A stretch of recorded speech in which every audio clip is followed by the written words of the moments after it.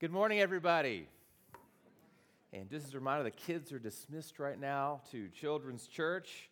One other quick announcement. Tonight, in lieu of the Missions Live event, we're going to be preempting the men's 6 p.m. study group. So if you normally come to that, please come to the Missions Live event tonight with CB at 6:30. Now, be very, very careful when you decide that you're going to rescue kittens that you find out in the middle of the wilderness. A woman in San Antonio found out the hard way appearances can be misleading. She rescued what appeared to be 2 abandoned kittens that she found when she was hiking one time. She's a passionate animal care activist. She wanted to bring them home and nurse them back to health, but when she found that she gave them the bottle of milk, they immediately destroyed it. They ripped it to shreds. She got a lot of nasty scratches along the way, and she started wondering if these were innocent kittens like she had thought they were. She made a call to animal control, and they found out that these were bobcats. A spokesman for animal control said that she commended her motives, wouldn't recommend similar actions in the future. She said, I think their hearts were in the right place, but we have to use our eyes and minds and make educated decisions. If you don't know something, ask somebody. There's a lot of resources out there. Things oftentimes may look innocent at first glance, but we'll quickly find they are not. Sin is the same way. Danger lurks in unexpected places. Adam and Eve thought it was just fruit they were eating. King David was just taking a stroll on his fortress, and that was when he saw Bathsheba. You know, oftentimes it just takes a glance at a man or a woman you may be seeing along the way, and the next thing you know, you're entertaining lustful thoughts. Just wanting to look at your phone for a moment can turn into hours of wasted time. And this morning we'll read about a man who at once thought he was doing a good thing. Maybe he had a heart for the poor, trying to follow a man named Jesus, but somewhere along the way, Judas was deceived. Don't know at what point it happened exactly. He had left his life just like everybody else had. He was following Christ like other people. Turned out he had a deep love for money and power, more than he'd realized. Satan is the master of making things look innocent and attractive, and then will use them as a snare against you. What I want to talk about this morning is, well, how do I resist Satan's schemes? How can I see them before they completely ensnare and take hold of me? And the passage I want to look at this morning comes from John chapter 13. John 13, we'll look at verses 18 through 30. I want to talk about this by examining one of the most tragic examples of one whom the Bible says was entered by Satan himself. If you would please stand with me for the reading of God's word, John chapter 13, starting at verse 18.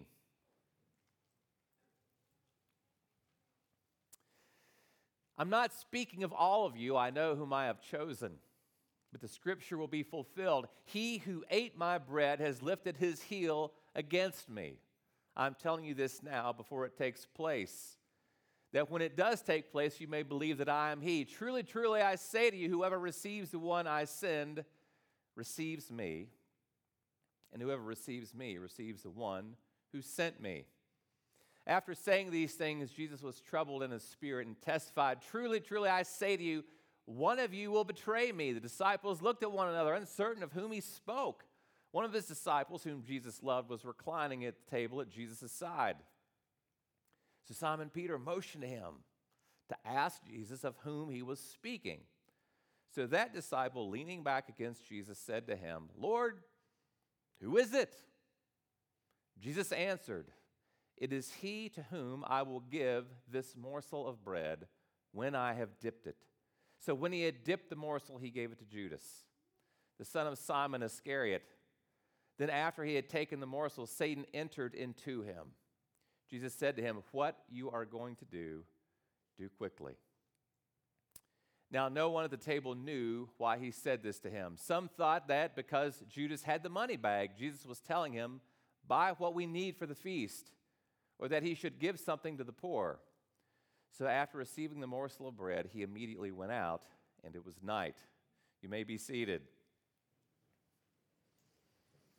We're continuing on this morning through the Gospel of John. Oftentimes, I've said it before, I keep saying it again because I think repetition is one of the keys to learning, that if you see the Gospel of John portrayed in stained glass windows, they'll use an eagle because historically the thought has been that the Gospel of John gives us high and lofty doctrines about Jesus Christ. And in the book itself, it states the reason the book was written.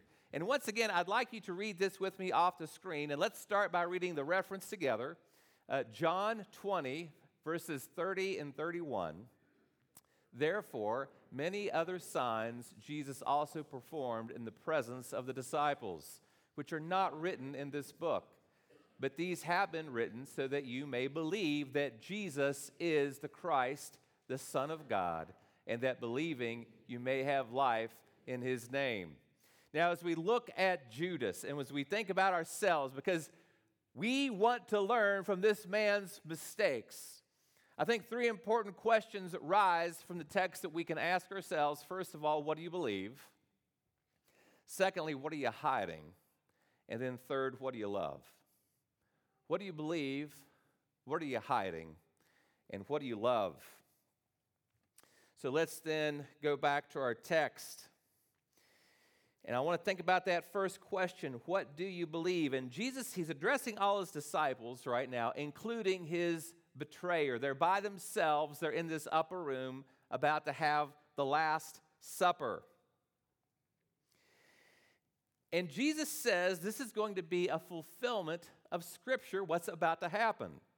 Now, he's looking back probably at Psalm 41:9. It says, even my close friend in whom I trusted, who ate my bread, has lifted his heel against me. Now, this is David talking way back, probably about a little more than 1,000 years before this moment, about a friend named Ahithophel that had betrayed him. And Jesus is using that to say, this is the same thing. This is a foretelling of what's about to happen to me with Judas. And then verse 18, Jesus says, I know whom I have chosen. He's talking also about Judas. And he's not talking about those chosen for salvation. He's talking about choosing the one who would betray him, who would lift up his heel against him. Now, there could be a few meanings of that phrase. Whenever, lifting up the heel in the sense that Judas was walking away, or it was very disrespectful to show the bottom of your foot to someone in Middle Eastern culture. In any case, Jesus is saying, this man is about to betray me. And in contrast to that, in verse 20, he offers a strong affirmation. He said that when you receive one I have sent, you have received me. If you've received me, you've received the Father. This highlights how bad it was that Judas had rejected Christ.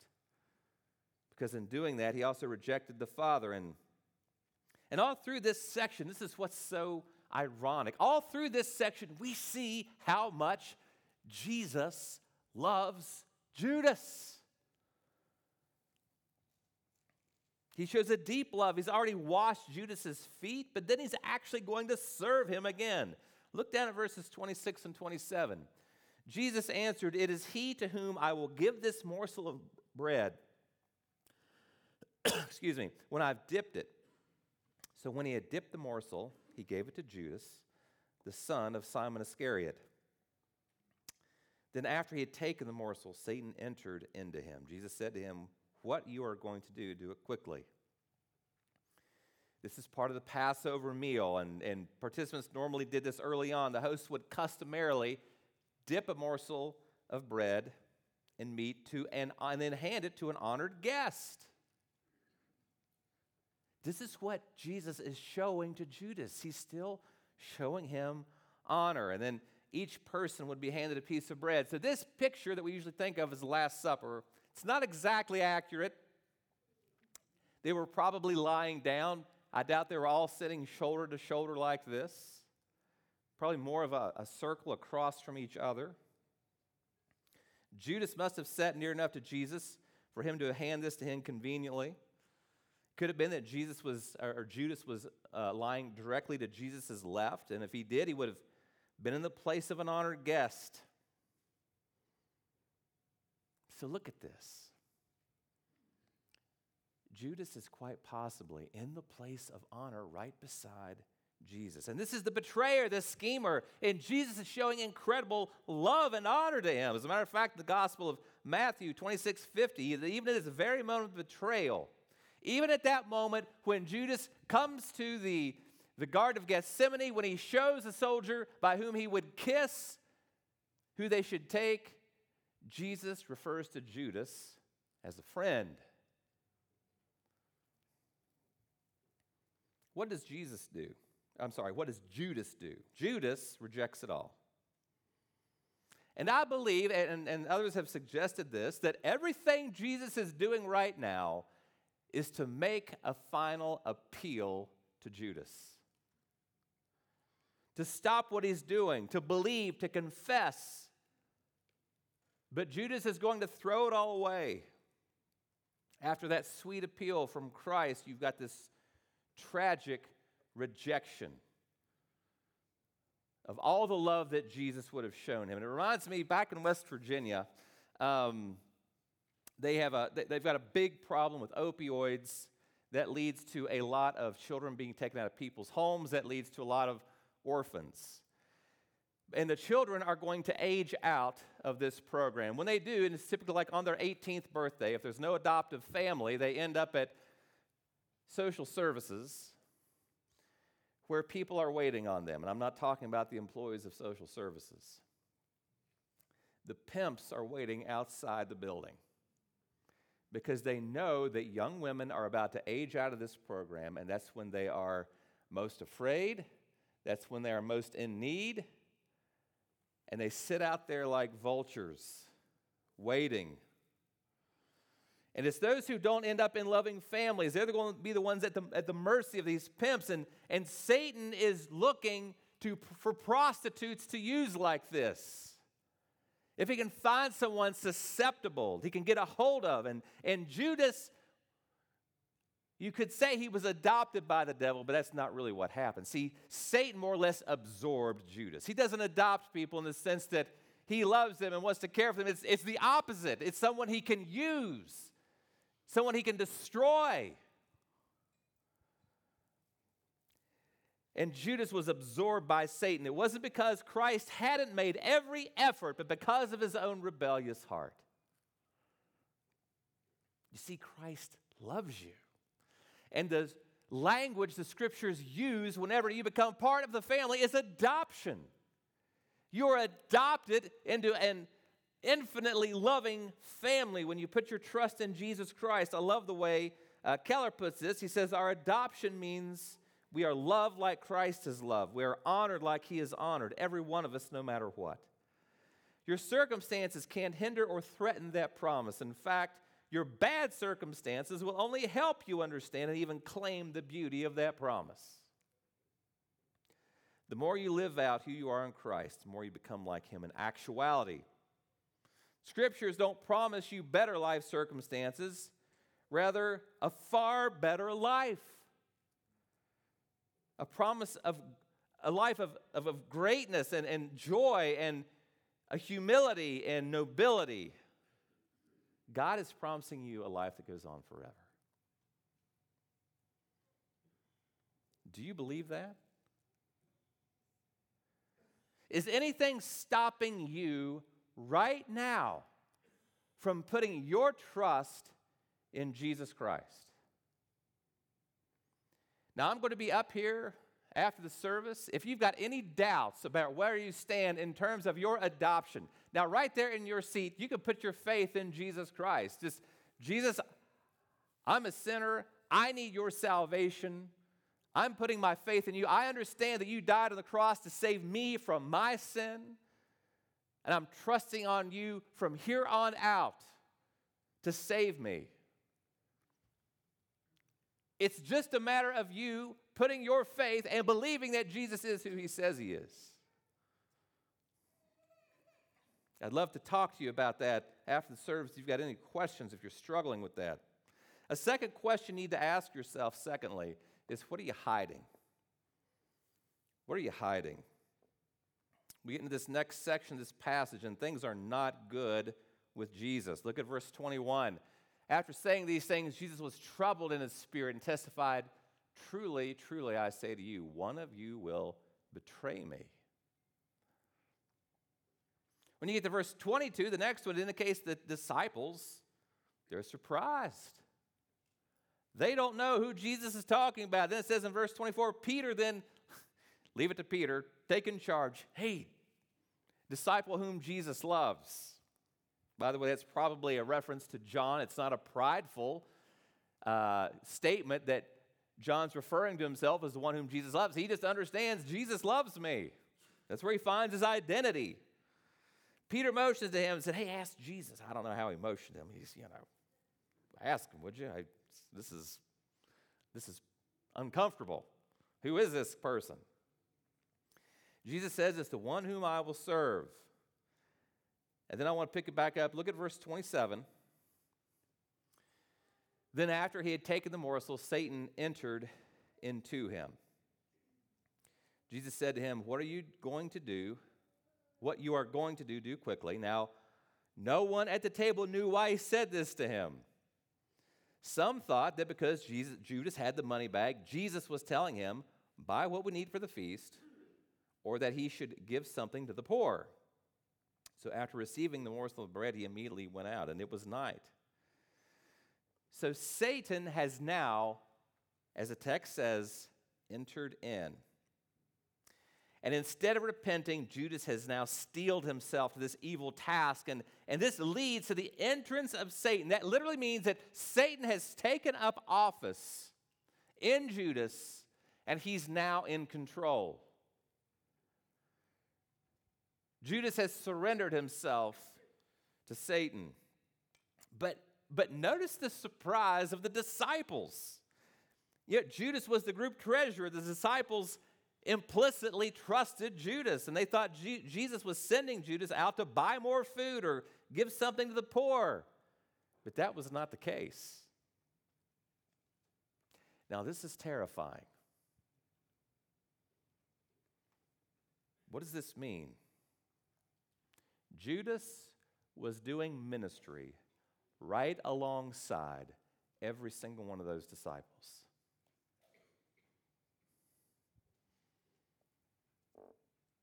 Think of him just for a moment. He decided to follow Jesus. He heard Jesus teach. He went out 2 by 2 with the others, doing all the work they were doing, with the sick, with the demon-possessed. He did a lot of disciple kinds of things, and yet the only thing we remember Judas for is this final act of betrayal, how it ended. See, it's so important. No matter what good you are doing for the kingdom today, how you end it is crucial. How you exit this life is crucial. Judas carries this secret unbelief. Looks like the other guys, talks like the other guys. He knows the lingo, but he's harboring secrets. He's so good at disguising it. Everybody except Jesus is fooled. Now, it'd be interesting to talk to some of the ladies that were hanging out. Sometimes they pick up on this better than men do. But the disciples are fooled. Jesus told the disciples in the previous section, and we talked about it last week, that when you're bathed, you're bathed. It seems that all of them but Judas were bathed in that sense that they had received forgiveness of their sins. Jesus said, though, you still have to wash your feet. You still have to confess your sins. Daily, I have to confess sins. Pride, bitterness, just to name a couple. Fear of man usually makes it on the list on a near daily basis, maybe weekly. But this is what happens when we carry secret sin. And it holds a power over us. And normally we are only as sick as our secrets. And many men struggle with a secret sin of pornography and to some degree, and maybe it's not all-out addiction, but it affects men's lives, and many men harbor guilt. I guarantee you there's someone who's feeling it in this room right now. And just recently, as a matter of fact, I've been approached by some ladies in our church that want to get a group started for men for accountability. And we are working on finding some leaders to do that because we need more accountability groups for men. We have a group going on for ladies who have husbands who struggle with pornography. And if you're a lady and you're interested in that, you can contact. We'll be showing a Google number that you can call. It's completely anonymous. The number's anonymous. You will be kept anonymous.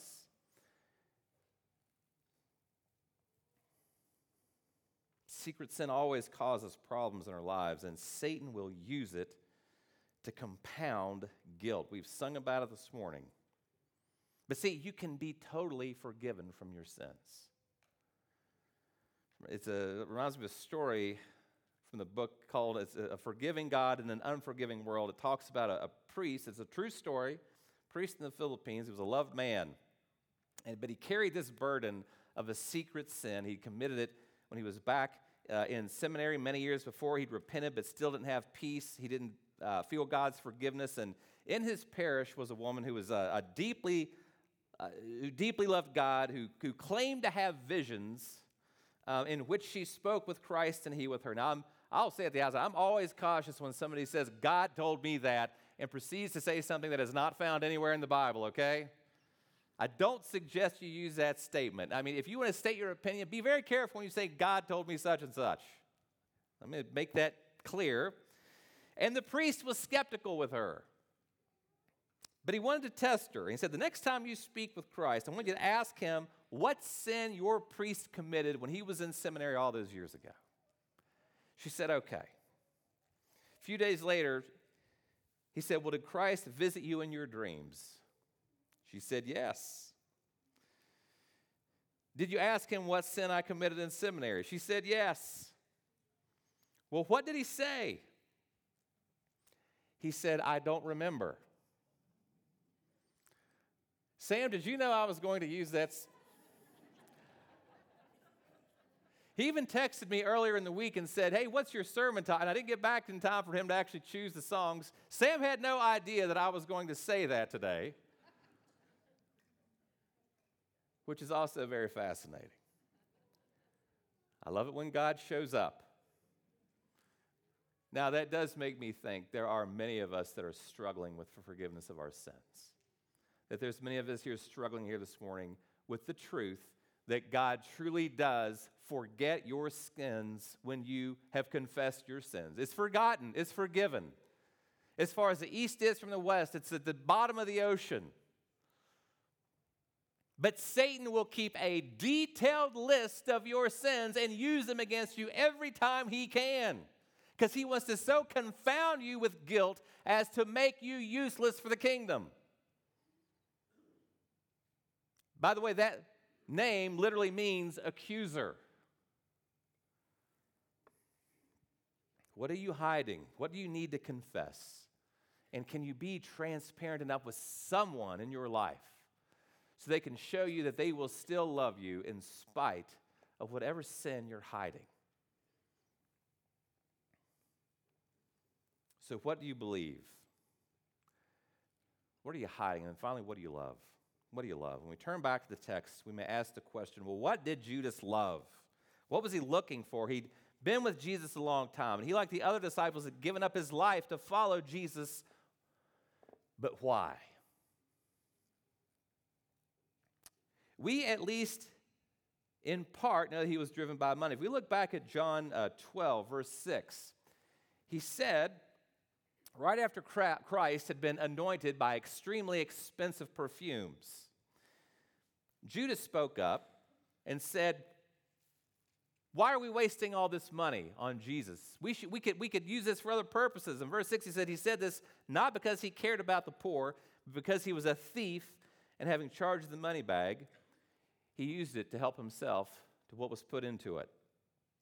And then in Matthew's account of this event, right on the heels of Christ being anointed, Matthew wrote in 26, 14, and 15, Then one of the 12, whose name was Judas Iscariot, went to the chief priests and said, "What will you give me if I deliver him over to you?" And they paid him 30 pieces of silver. Now, at this point, Judas had sold out. And some of us speculate, and I think they're right, that Judas at this point realized Jesus wasn't going to do what he thought he was going to do. And like many of those who had greeted Jesus on Palm Sunday, Judas could have expected an immediate national salvation. The Romans would be overthrown, and he'd be on the winning side. As a matter of fact, MacArthur wrote in his commentary that Judas hoped for Israel's political sovereignty, the good old days, like they were, Jesus. That's what he's going to bring back. But it did not look like that was going to happen. Instead, it looked like the Pharisees were about to win and the Romans were still in charge, and Judas decided, I'm casting my lot with the other side. He wanted what he thought would be an easier and more comfortable existence on this side of eternity, and tragically, he soon despaired even of this life and hanged himself. And we have to be able to recognize that the more we love earthly things, the temporary, what we see around us, the more it's going to break our hearts. And like those bobcats that I mentioned in the beginning, Satan works very hard at creating competition in this world for our heart's desires. And when I say hard, I'm talking about that very deep part of you. It's that place that more or less sets your agenda and decides what you're going to do day to day. It's going to decide who you're going to call. It's going to decide who you're going to perhaps even forgive, who you're going to be mad at. It's that part of you that gets really excited in anticipation of doing that thing that you love. We experience that in this place of emotion. It's called the heart. The Puritans called it our affections, where we feel joy and sadness. And only the perfect love of Jesus Christ is going to satisfy that part of you. No one loves like Jesus. There's this wonderful book by this man named Dane Ortlund. It's called Gentle and Lowly. That's how Jesus describes himself, gentle and lowly in heart. And if he were here today, I think he'd be the most approachable, attracting, not attractive. There's nothing in the scriptures really indicate him as being physically attractive, but he would be attracting people to himself. And you'd feel drawn to him. But in that book, Ortlund makes the point that Jesus does not love like you and I do.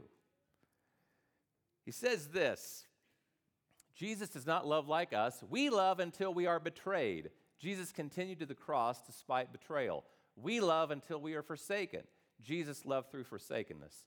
We love up to a limit. Jesus loves to the end. If you ever doubt that, just read this account of Judas. Look at how he treated him. So our love for Christ has to be primary above all else. And through prayer and waking up every single morning, starting with what it was Jesus did for you. Preaching the gospel. It starts up here, understanding what it was Jesus did, and let that seep its way down into the heart. That's where we have to start our days. That's where we have to end our days, with what Jesus did for you and I. And it's as you continue meditating on that, it will make its way down into your heart, that you are totally loved and you are totally forgiven. And if you can think of life as a wagon wheel, and with a wagon wheel, you've got those spokes that lead out from a central hub. That hub's got to be the strongest part of the wheel. Christ has to be at the center of our lives. His kingdom has to be at the center for all the rest of our lives to work out as it should. You've got to keep kingdom matters at the very center. Putting this all together, trust Christ wholly, live life transparently, and love Christ primarily. Trust Him wholly, live transparently, confess. It's one of the reasons we've got the confession out at the beginning of our worship service. And then love Christ primarily. And of all the things you love, he has to be at the very top, or else everything else will get out of order. So how is Satan tempting you? What is it that he's whispering to you? Maybe he's saying to you, you know what? I've messed up and my life can't make a difference now. Or you know what? The work of Christ should be for the next generation. That shouldn't follow me. I've done my work. How is he tempting you? I want to close a story about a dear lady here in our church. Many of you know her. She's asked to remain anonymous, so I'll keep her anonymous. But she sparked up a friendship with a woman that I think she met her in tennis, and she and I were talking last week, and she was telling about a lady. She'd brought her here to church before. She had a Buddhist background, and this dear lady at our church has been spending a lot of time with her, and she brought her to church a few times, and she's been explaining to her what Christians believe, and just about a week or so ago, she explained it again, and this lady responded, yes, that's what I believe. And when I talked to her and I watched the faithfulness of her and her family, as a matter of fact, I just met this dear lady's grandson this past week. He's about to go into the Navigators. They pass their faith on from generation to generation. I think here are some folks who never gave in to any lies of Satan. At least it never kept them from doing God's work. Nobody's perfect, but I can hope that I can live my life and pass down my faith as well as they have. So don't harbor secret sins. Ask yourself what you love and trust Christ in everything, every part of your life. Please pray with me. Almighty God, there's so much that we can learn from your word, particularly even looking at the tragic life of Judas. And Lord Jesus, how you loved him and how you sought him out to the very end, Lord, as a loving shepherd looking for a lost sheep. And Lord, I pray that we would walk closely to you, that we would be on the lookout for the schemes of Satan that are working against us, that we would trust you, Lord Jesus, holy in all things, that we would know that you are a forgiving God, and that we would confess our sins, Lord, and that we would love you, Jesus, above all and anything else. Give us strength as we go through the week. It's in your precious name we pray. Amen.